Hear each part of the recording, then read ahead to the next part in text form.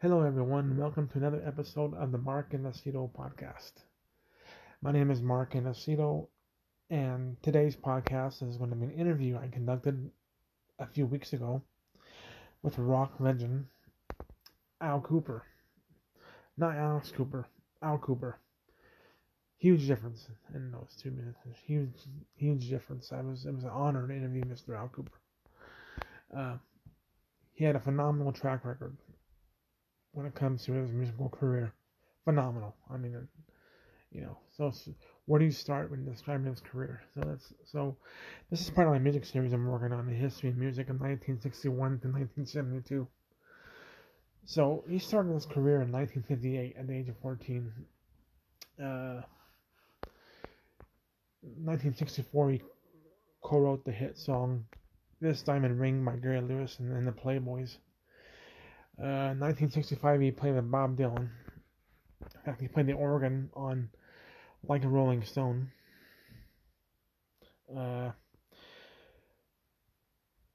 He was in a band called Blues Project from 1965 to 1967.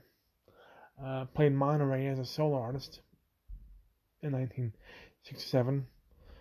He formed Blood, Sweat, and Tears in 1967 and released their first album in 1968 and left after their first album. Went on to join with Mike Bloomfield and Stephen Stills for an album called Super Sessions in 1968 as well, and this time he was A&R man of Columbia Records. Recorded a live album from 1969 called The Live Adventures of Mike Bloomfield and Al Kooper. Had a solo career, went on to produce for Lynyrd Skynyrd the first few albums with hits such as Simple Man, Give Me 3 Steps, Free Bird, Sweet Home Alabama, hits like that. That's songs that he produced for Lynyrd Skynyrd. He played with George Harrison and Ringo Starr. He played with Jimi Hendrix, even with the Who and the Rolling Stones. In fact, he played the keyboards and the French horn in the Rolling Stones hit "You Can't Always Get What You Want." Just a phenomenal career in music. Phenomenal career. It was a great interview. It was a phone interview. So I had posted this prior. I posted it as an audio file, and I didn't really hear it, and I should have heard it before I posted it, because at the end the audio kind of goes bad. I don't know what happened with it. I can't explain it, and I can't fix it, unfortunately, and I apologize for that. So he posted it again, kind of like as it was, like not. I wasn't doing the intro like this right here. I was just doing like, here's the actual interview. That's it. I didn't put it on my Facebook page or nothing. I just put it on my platform I use to record my podcast called Anchor, which then got put on my other apps that my podcast falls on: Spotify, iHeartRadio, Google Podcasts, Apple Podcasts, etc. So I was talking to my wife's uncle. He kind of, I told him I was a little bit frustrated by the whole thing. I don't know how it happened. I don't know what happened. And the initial phone conversation was great. I would have obviously noticed it right away and says, "Hey, there's a problem with the audio. Can you call me back?" or something like that. I don't know what happened with the audio. I'm perplexed by it. So here is the actual interview again with the audio, of course, at the end going bad, and I do apologize for that. But overall, it was a great interview. A great guy to talk to. Very humble person. Here is Mr. Al Kooper. I'm Mark Aceto here. I am on the phone with the music legend who had a tremendous career in music. He played with artists such as Stephen Stills and Mike Bloomfield. He was a founding member of Blood, Sweat, and Tears. He went on to produce for Lynyrd Skynyrd as well. Ladies and gentlemen, the legendary Mr. Al Kooper. Hello there. Hello. Thank you for joining me on this podcast. I appreciate it. Taking your time for this interview. No problem. Okay. So first off, I want to ask, when did your love of music first come about? I think pretty instantaneously. The first time it really got me was when I was 6. My parents went to visit their friends and brought me along, and they had a piano. And it was the first time I was ever able to sit down at a piano.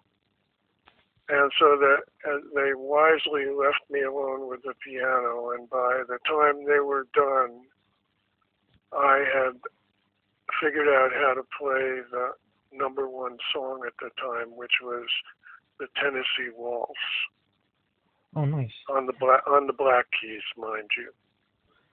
Nice. That's amazing. So then, everything happened after that. Yeah.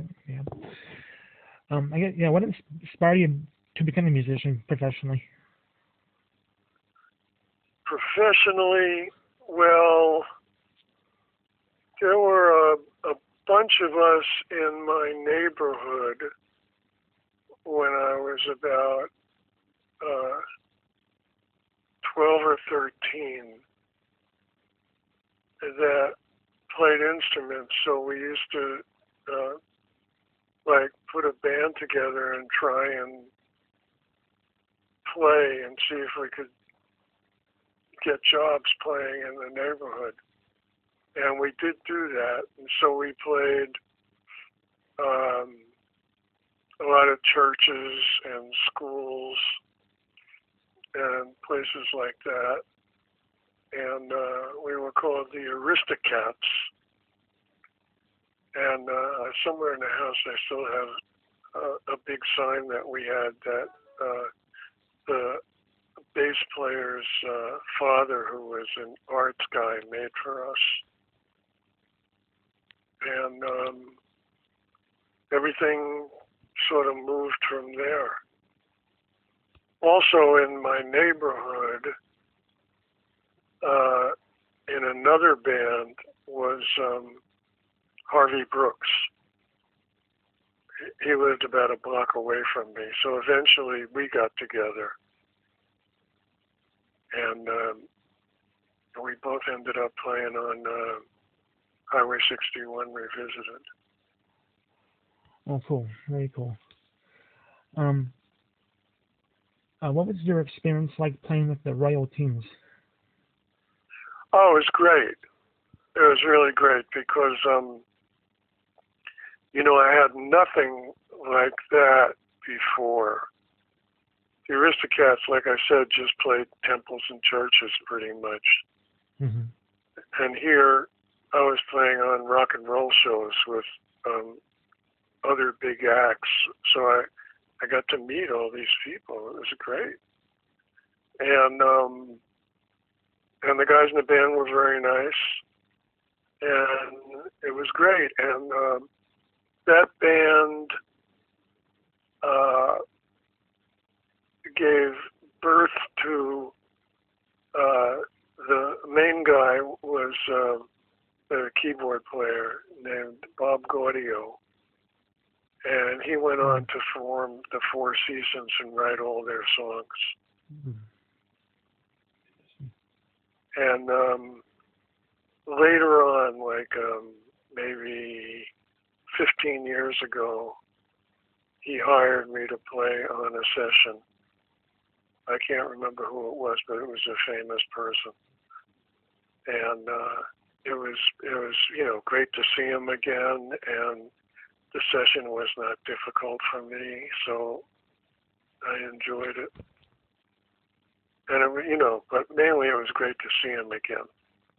Yeah, and also another guy who was not the original bass player in the Four Seasons, but replaced the original bass player. And then that guy became a really great arranger and left the Four Seasons because he was getting all this arrangement work. And he probably did the arrangements for the Four Seasons when he was in the band. And his name is Charlie Colello. And he worked on most of my solo albums once I got the nerve up to introduce myself to him when I met him. I hear you there. Okay. Around 1962, your confidence grew as a musician. You played some guitar parts on records around this time. What was that like for you? Which record are you referring to? Well, I took this from your bio page, actually, and I didn't remember having any certain records on there or not, but it has said that your confidence grew, and I kind of wanted to ask around that period, and like how you were as a musician, how you felt playing on these records. And I guess I didn't really say what records I don't think they were. So. Well, I mean, once I was in the Royal Teens, then I played some stuff in the studios in the building their manager was in. And I also got two separate jobs over a period of years as a songwriter. So the building was 1650 Broadway in Manhattan, or New York City as it's commonly called. And I would go there and hang out, and that's how I got to be in the Royal Teens. And then I studied engineering, studio engineering, and learned how to do that, which was a big help to me. And then I got signed to a publishing company, music publishing company, as a songwriter.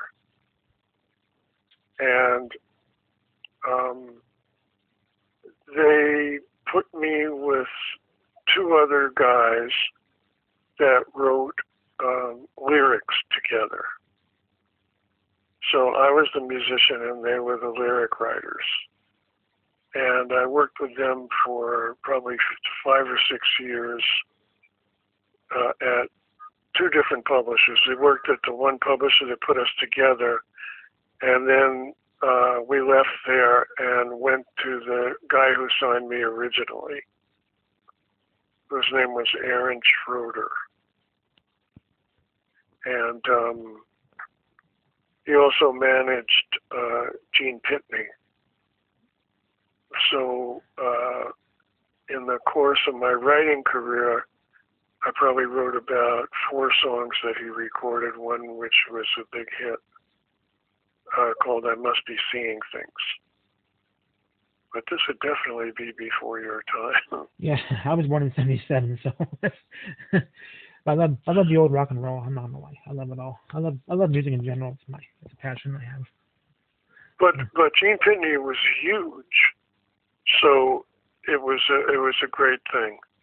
Plus, I was signed there before he was, and I went up to his office. I was in New York on a Saturday, and I was in the building, and I went to see if anybody was in the office.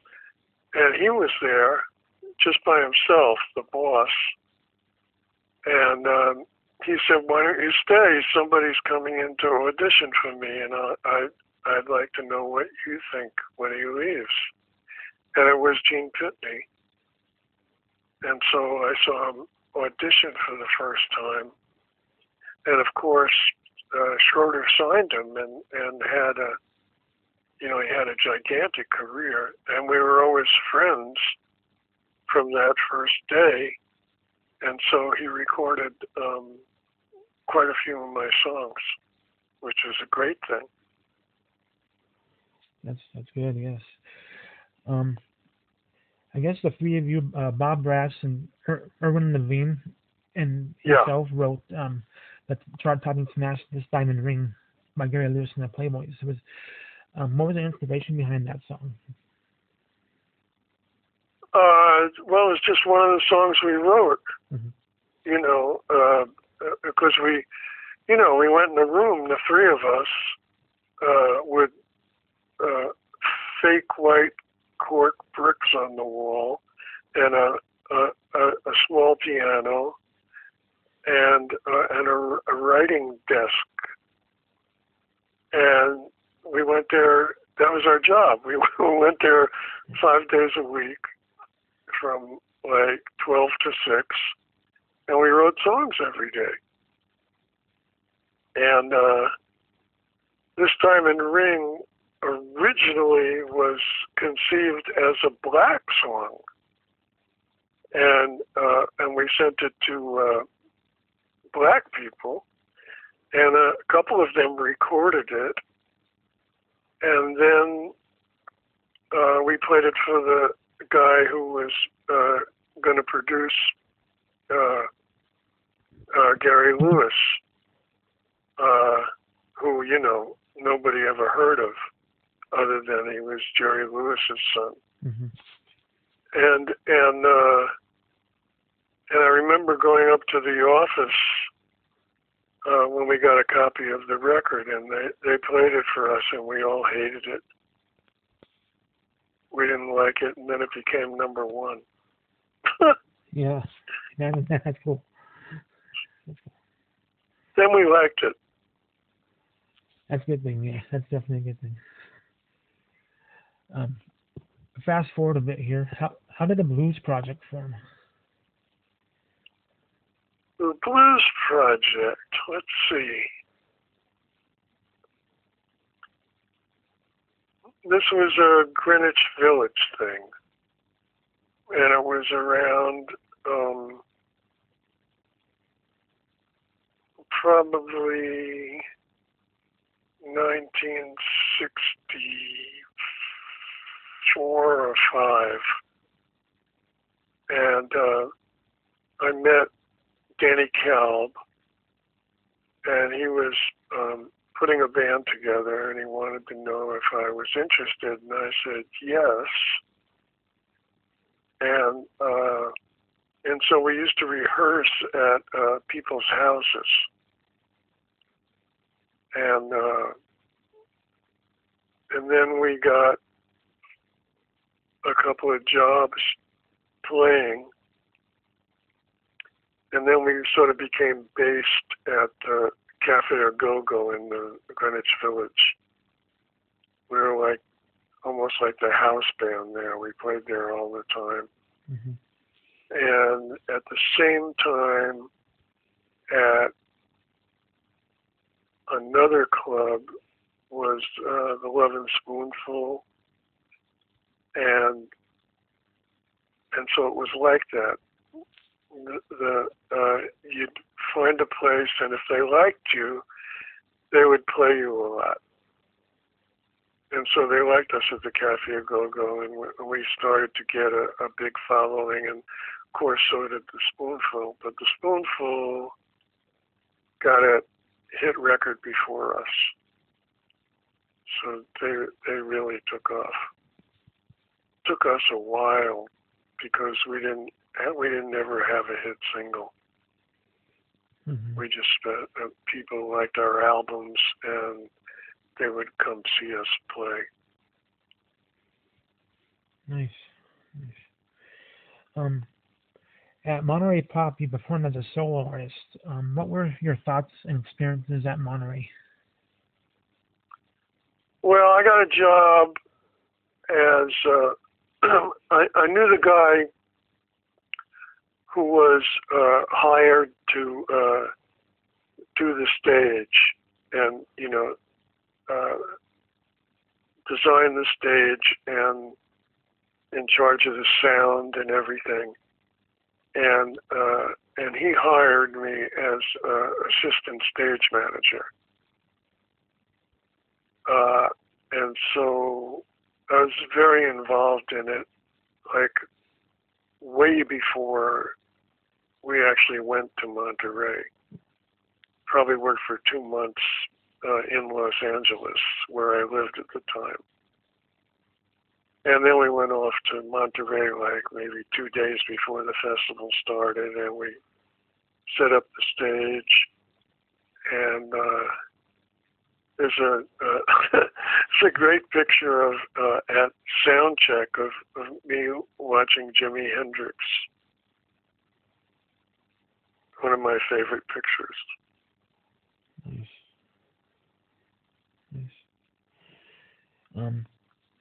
How did Blood, Sweat, and Tears form?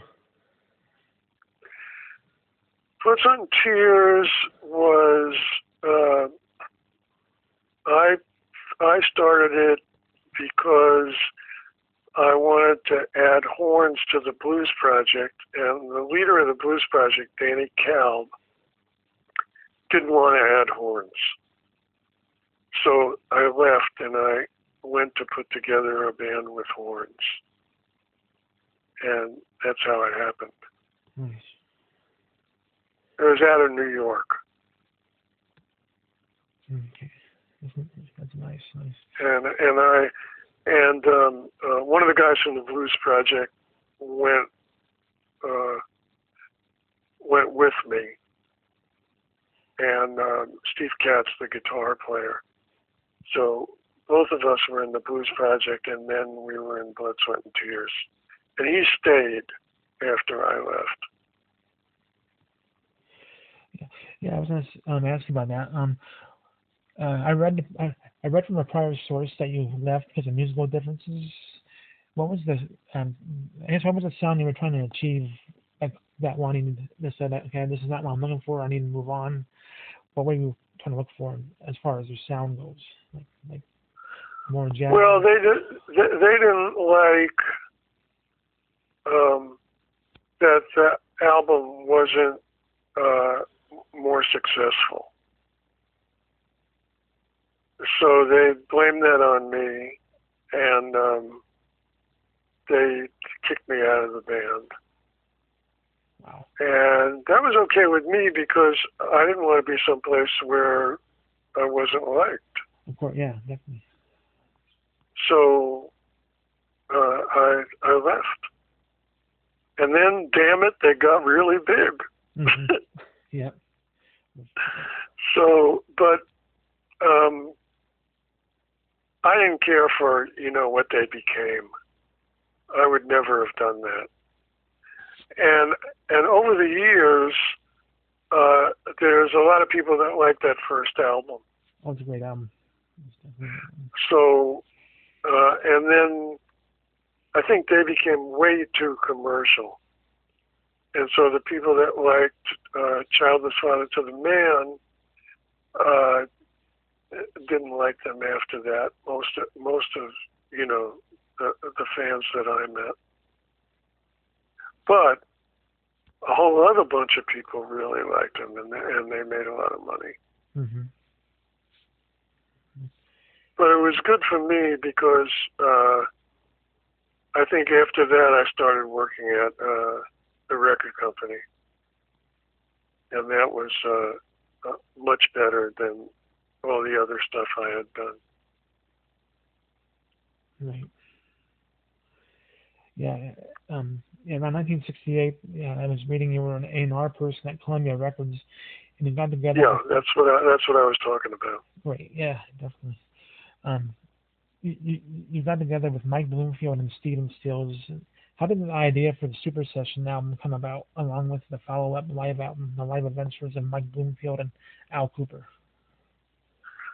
Well, I was working at the record company, and I had no one to produce. And I thought it was too early for me to do a solo album. So I had become really good friends with Mike Bloomfield because he was, when I was in the Blues Project, he was in the Paul Butterfield Blues Band. Mm-hmm. And then when I formed Blood, Sweat, and Tears, he formed, what was the name of that band? The Electric Flag. Mm-hmm. And so our careers were very parallel. And and we really got along well as people. So I noticed that he had left the band that he started, and I called him and asked him if he wanted to do a jam session record with me. And I said it'd probably take 2 days, and we don't really need any preparation. And you pick the pick the drummer or the bass player, whichever you want, and I'll pick the one that you don't pick. And it'll just be 4 of us. And he said, well, I want to use Barry Goldberg, who was another keyboard player. And I said, that's fine. I said, if he plays piano, I'll play organ, and if he plays organ, I'll play piano. I said, I don't have a problem with that if it makes you more comfortable. And he said, yeah, I would be, because we grew up together. I said, okay. But I had to do it in Los Angeles. So I went to Los Angeles, and we worked for one night. And then Bloomfield called me about 7 o'clock in the morning and said, I can't do this.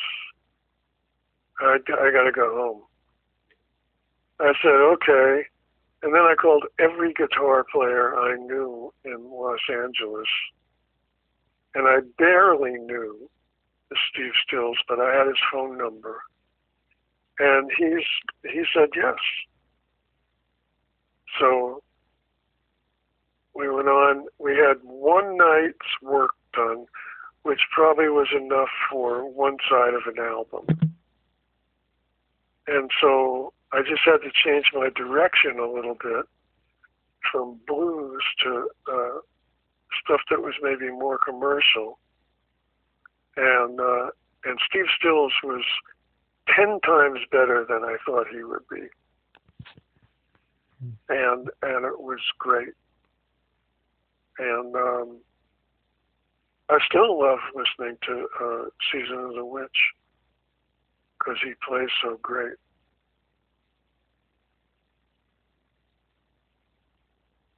Very cool. Very cool. Hello? Hello? Oh, I just want to make sure you were still there. Sorry. Yeah, I heard you all there. Yeah. Sorry. So in 1972, you moved to Atlanta, and that was when you discovered a band called Lynyrd Skynyrd. You had formed a record label called Sounds of the South. What intrigued you about Lynyrd Skynyrd to want to sign them? Well, the first thing is, I had my own band that was a small band. It was just guitar, bass, drums, and myself. And there were guys I knew from around town in New York. And I got them a deal, the two of them, the guitar player and the bass player. And I got them a deal with Warner Brothers Records. And I wanted to try working at the studio I had found in Atlanta that I really liked. And so we did their album at that studio. And so we were there for about 3 weeks, and we recorded their album there. And then when we were trying to figure out what to call the album, I said, let's call it the Sweetheart Sampler, because their names were Frankie and Johnny. Are you familiar with that song? Yes. Mm-hmm. I heard it before. So, and also there was, this huge company called Whitman's, and they invented this candy box called the Sweetheart Sampler that had all different kinds of candy in it, and it was very successful. And the cover was the cover of the box was always the same.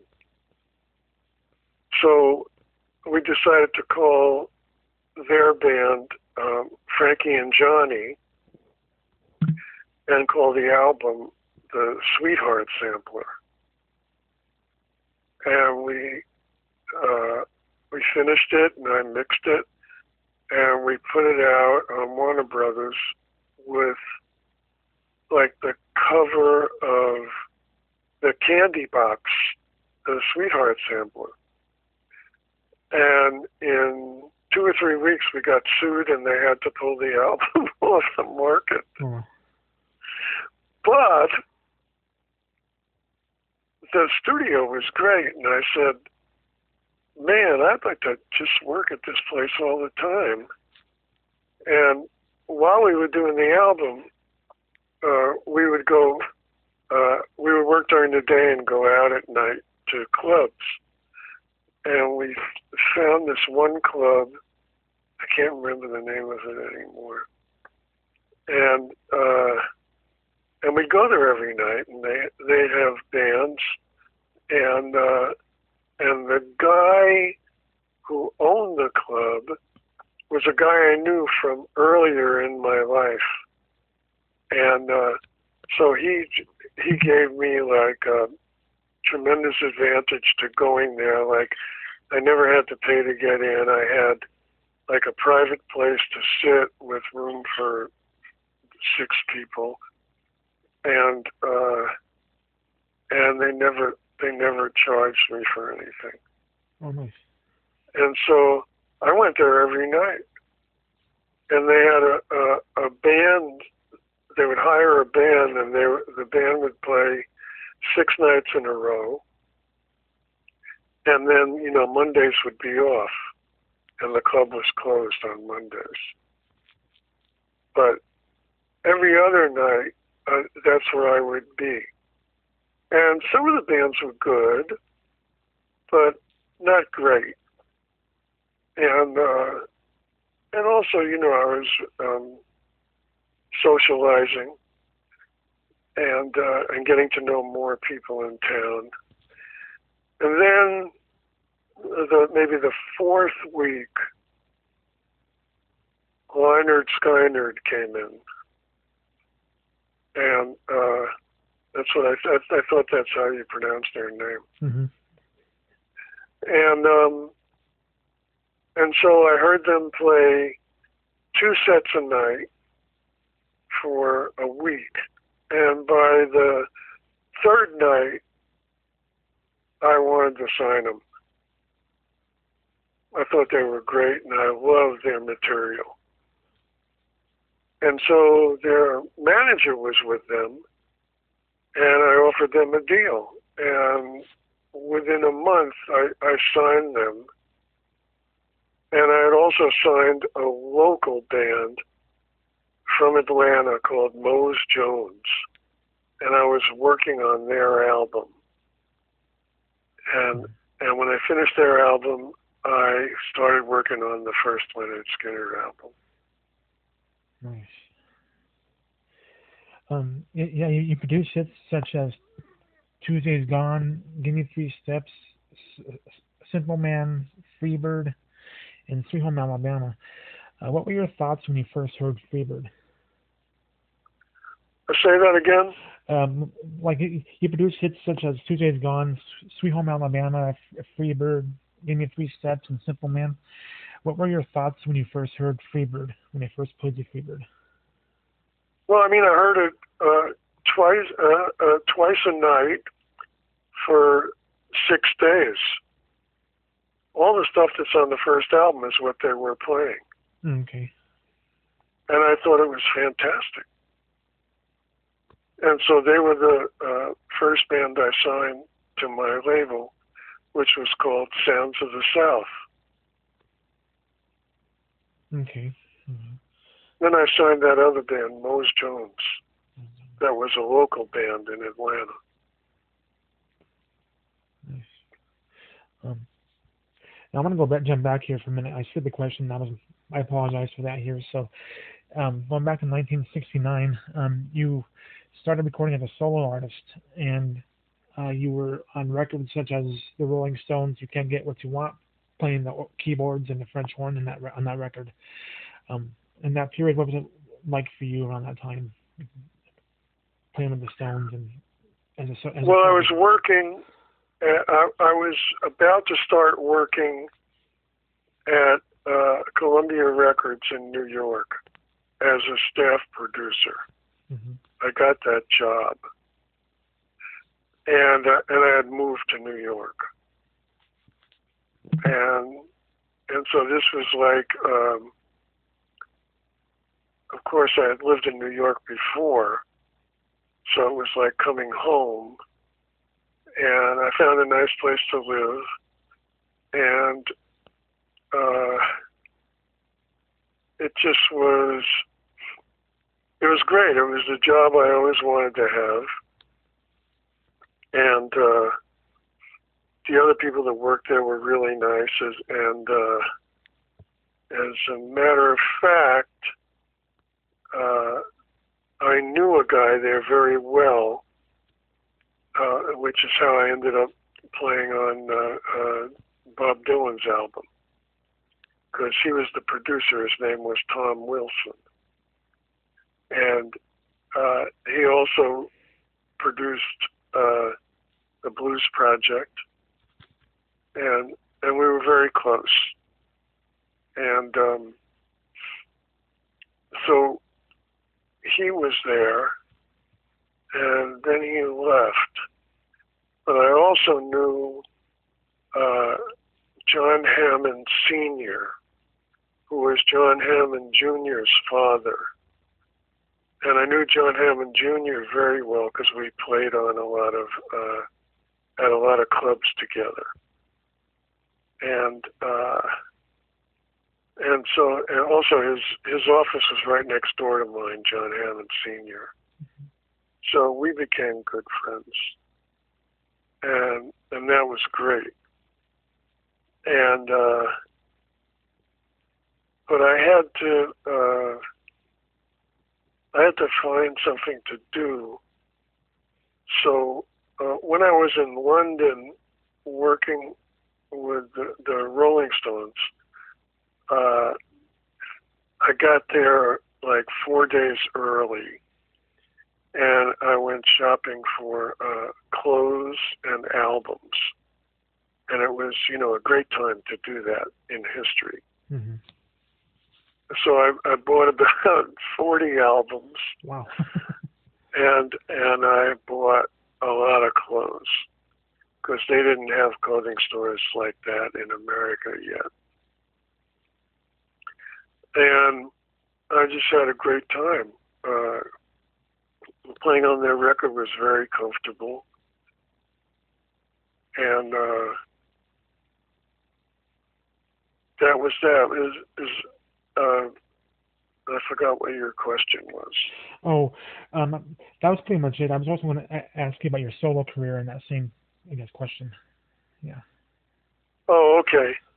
Well, I didn't think too much about my solo career at that time. I was looking for someone to produce, and I ended up taking one of the albums I bought from my trip to England, and I made an appointment with my boss, who was Clive Davis. He was the president of Columbia Records, and he also hired me. And so the first meeting I had with him after I was hired, one of the albums I bought was by the Zombies, and they had a couple of hit singles, and then they sort of went away for a few years, and I hadn't heard them. So when I saw they had a new album, I bought that when I was in England, and and I listened to it, and I thought it was great. And so I brought it in to Clive Davis and said we should buy this album if it hasn't been bought for America yet. And I gave him my copy, and I said, you know, I got to have this back because it's my only copy. But I think we should sign them, and I think we should put this album out in America if it's not already spoken for. And he listened to it, and he wasn't as excited as I was. And so he said, well, I'll do it, but I'm putting it on a subsidiary label of Columbia. I said, I don't care as long as you put it out and people can hear this and you promote it a little bit, because there hasn't been a Zombies album in a long time. And he put it out, but he put it out on some teeny label that's distributed by Columbia.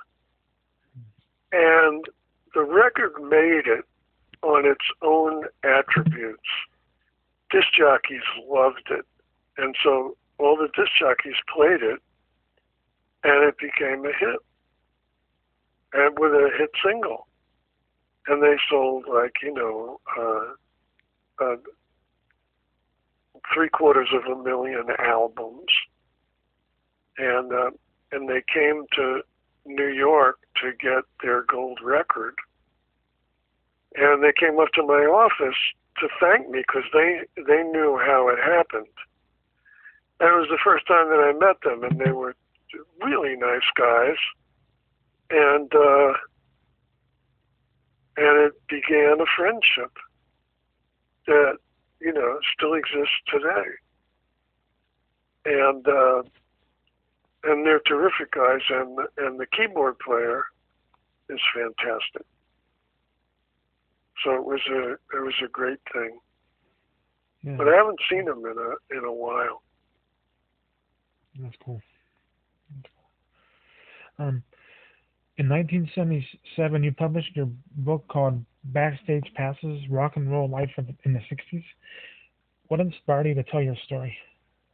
Well, no, it was called Backstage Passes and Backstabbing Bastards. Oh, okay. I must have got the wrong story. As a matter of fact. Yeah. And it was an autobiography. So it wasn't just about the 60s. Okay. It was my whole life. And I worked hard on it. The first printing was not so great. So I went and I rewrote it. And from the second printing on is the book that you can still get today. And it keeps on selling. I think my website started like a re-up on it. So I never get any notice from the book company like, you know, your deal's up or anything. And I get fan mail on the website from people who love the book. So I think it's going to be okay. Yeah, definitely. That's cool. You moved to England in 1979 and began to produce for artists out there. What were some of the highlights? I'm sorry. Start again. I can hardly hear you. Oh, okay. I apologize there. You moved to England in 1979 and began to produce for artists out there. What were some of the highlights you had while in England from that time? Oh, well, there were so many. Because I had only been there 2 times, and I don't even remember why I moved here now. But of course, I'm 77 now. Yeah. But I moved there, and one of the first things that happened was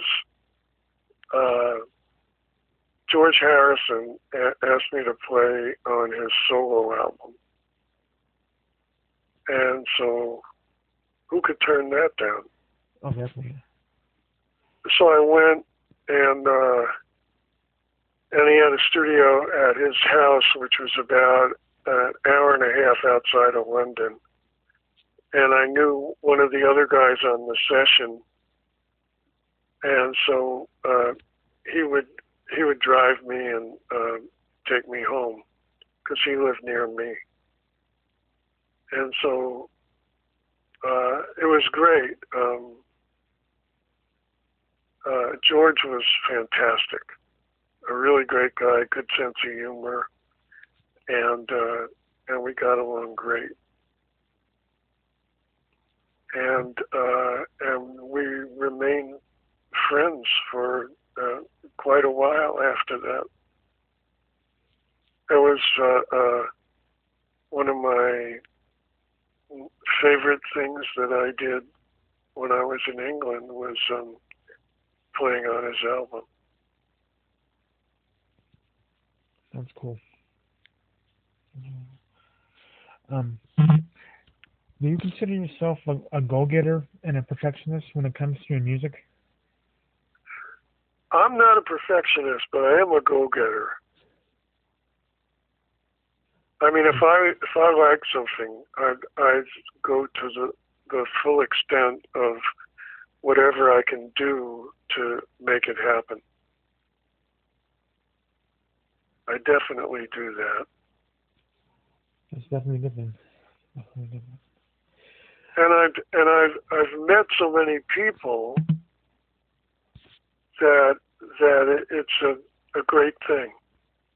It's just I know a lot of people, and 99% of them are really nice, and so there I go. I mean, I've worked at a couple of record companies. I've been staff producer at a couple of labels. I worked with Ringo was on the George Harrison sessions, so I was playing with half the Beatles. How bad could that be? That's awesome. Yeah. and so stuff like that. And then having played on the Stones record, it was all good. And I'd say it was half luck and half that people liked the way I played. And I wasn't stuck up or anything like that. I just loved music. Still do.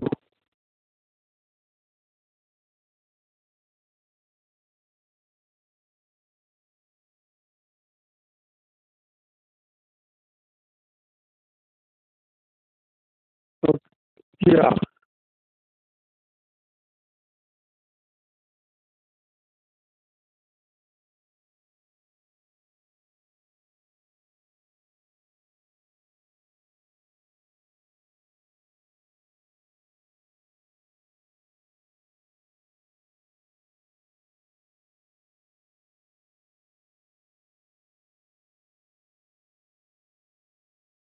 From 1980, I'm trying to think what I was doing in 1980.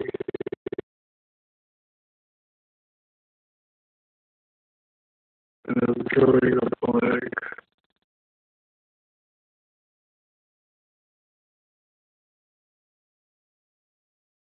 I don't know. I just kept going. Um, Around 1996, I moved to Boston and got a job teaching at the Berkeley School of Music. And I did that for about 3 years. And that was very interesting. And in the course of that, I got 4 teachers that worked there to be my band. And I named them Funky Faculty. And from that point on, that was my band. And we went like all over the world and played. And in the United States as well. And it was one of the best bands I ever had. And then sometime around I don't know when it was, 2010,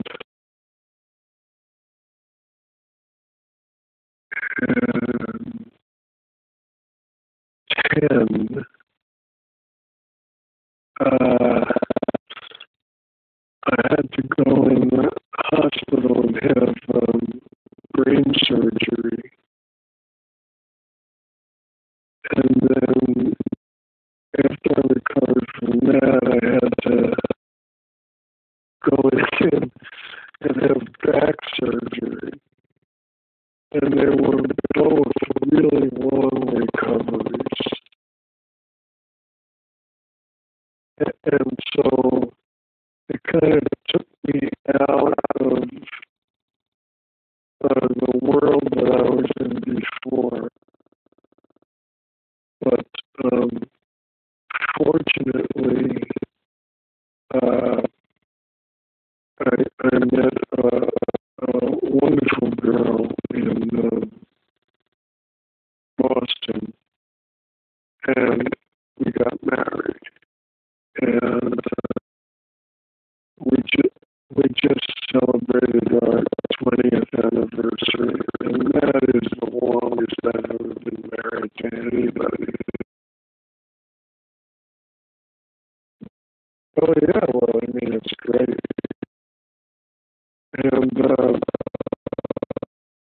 And so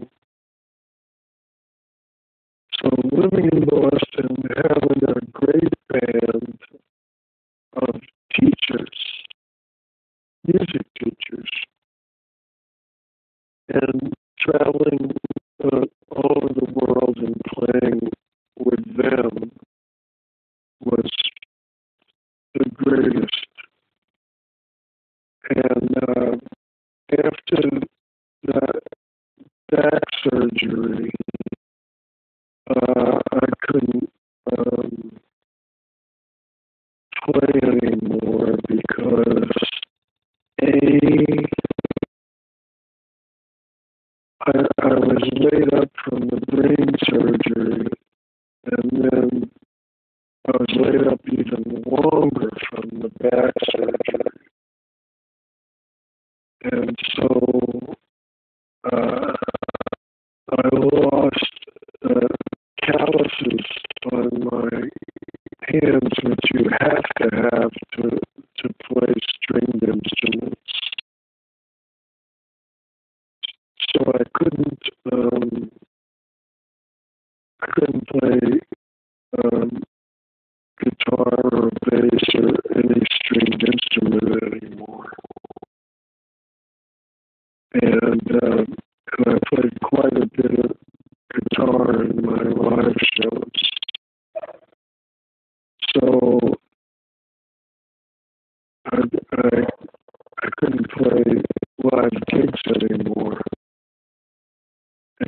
uh, so I just settled down. And, uh,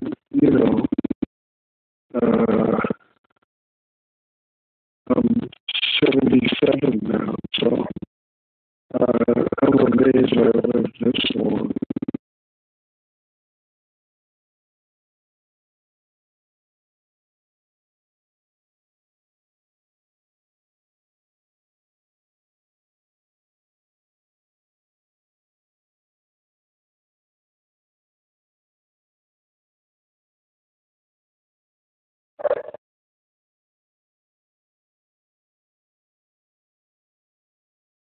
Well, I mean, I'm still interested, and I still have, quite a few friends that are younger than me that are still in the music business. So, I'm in touch with them, and what I decided to do was put out a box set of 4 CDs of all the good stuff I have in the house that was never released.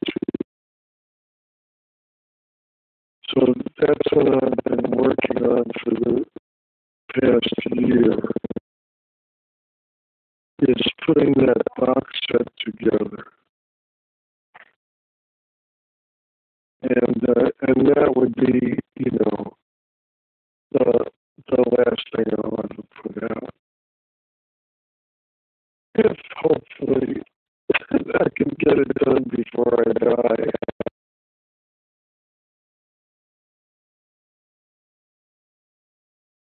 Well, you're surer than I am.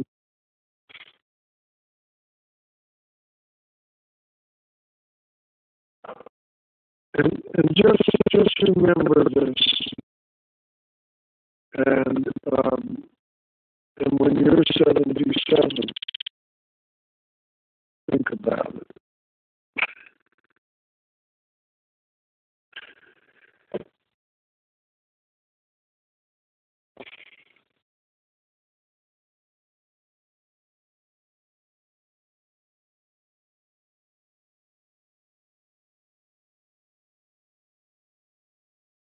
Oh, well, yeah. Before I married my wife now, that's what my first 3 marriages I regret, except for I did have a son in my first marriage who's about 54 now. And I love him very much, and I see him as much as I can. He's in California. And so I can only see him when he comes here. And because I can't travel anymore. So, but he's great. He's a chef. And I only have the one son. And he's in his mid-50s now.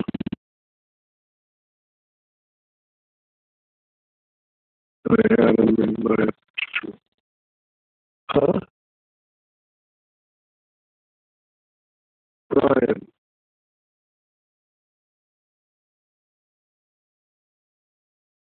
And he lives in Los Angeles. And he's been there for quite a while. And his mother is my first wife.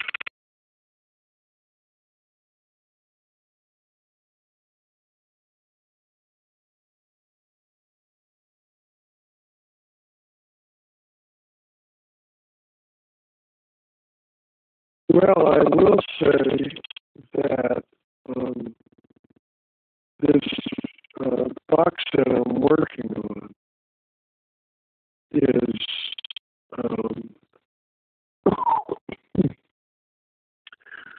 really interesting, and it has tons of stuff that was never released. Because as a songwriter, I would always have some kind of studio in whatever house I lived in, and I would make records there. And when synthesizers came out and drum machines, then I didn't need anybody else. So I could be the whole band on these records. And whenever I wrote a song, I would record it. And so I have a great deal of stuff that's never been released. And I talked to this record company called Omnivore, and they put out sort of things like that. And they've been very nice. We've been involved in this for about 2 years so far. And we're now getting to the stage where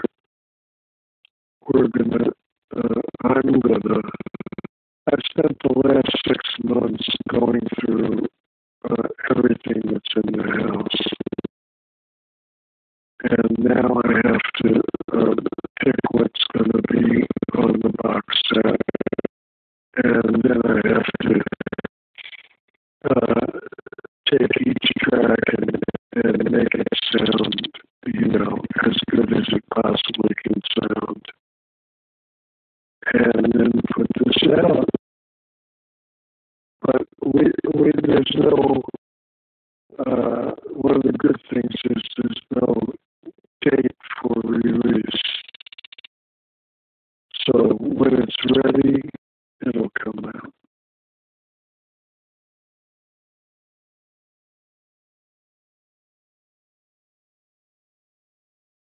Well, it's going to be amazing. I mean, I'm sort of half done. It's going to be amazing. It'll definitely be, the best thing I ever put out. And there'll be, something for everybody on it. And there's stuff from all parts of my life on it. And what amazed me the most in putting it together was how many songs I wrote. And when I started having studios in the house, I was able to record them all. And so I have, recordings of all of them that I really like, and that most nobody's ever heard them. They've just been lying here. So it's going to be great to divest myself of them at this point in my life. And if it doesn't sell, I don't care because I'll be dead.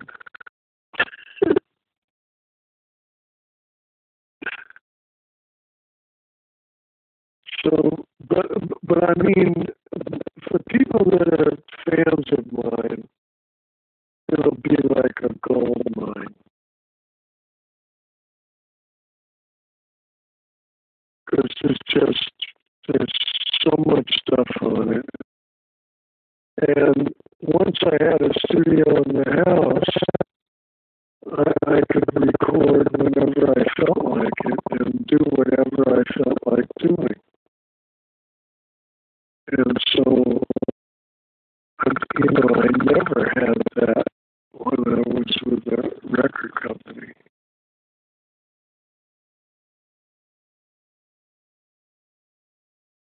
So it's a great advantage. So I really have spent every day and night working on it now. And I only sleep like 4 hours a night.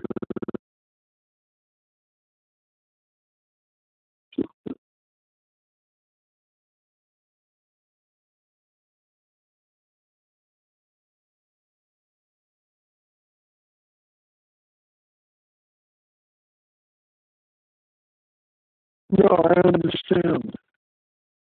But I never slept much.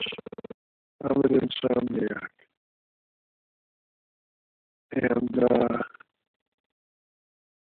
And over the years, I met a few others, and so we talk on the phone. Or, like now, I'm working all night, so I'm glad that I have something to work on, and I really hope that I can finish it. But I'm very close.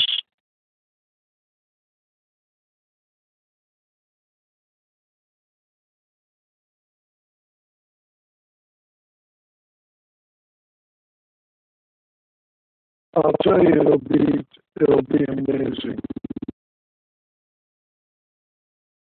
There's just amazing stuff in there. And it goes all the way back to the beginning of my career.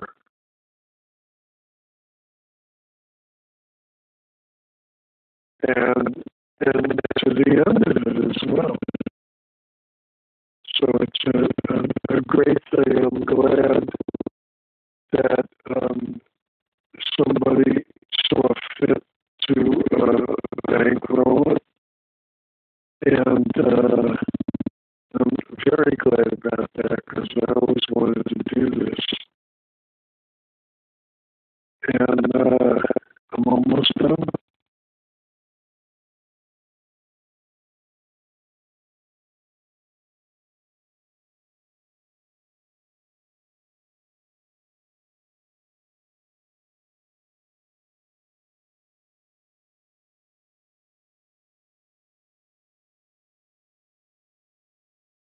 Did you get what you needed?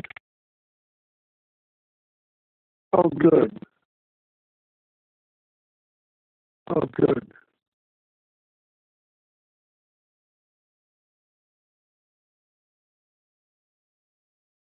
Okay, well, you were very patient too.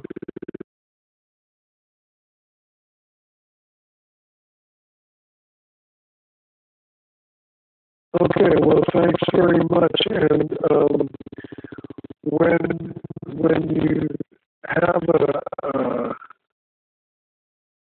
a copy, whatever form it's in, let me hear it.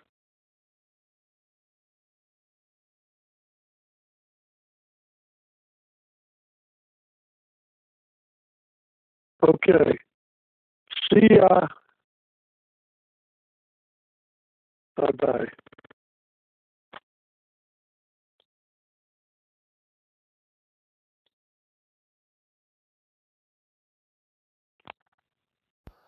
Well, folks, there you have it, Mr. Al Kooper. Again, I apologize for the audio at the end there. I don't know what happened, how it happened, but yeah, I guess it is what it is, right? It happens, I guess. Mistakes happen. Uh, Live and learn, as I say. Well, I'm currently in the process of researching 1967. It's still it's coming together pretty good, but it's still I got ways to go a little bit, so bear with me. It'll be up. I hope you enjoyed this episode of the Marketing the Skill podcast interview with Mr. Al Kooper, and I hope you tune in next time. Thank you again. Goodbye.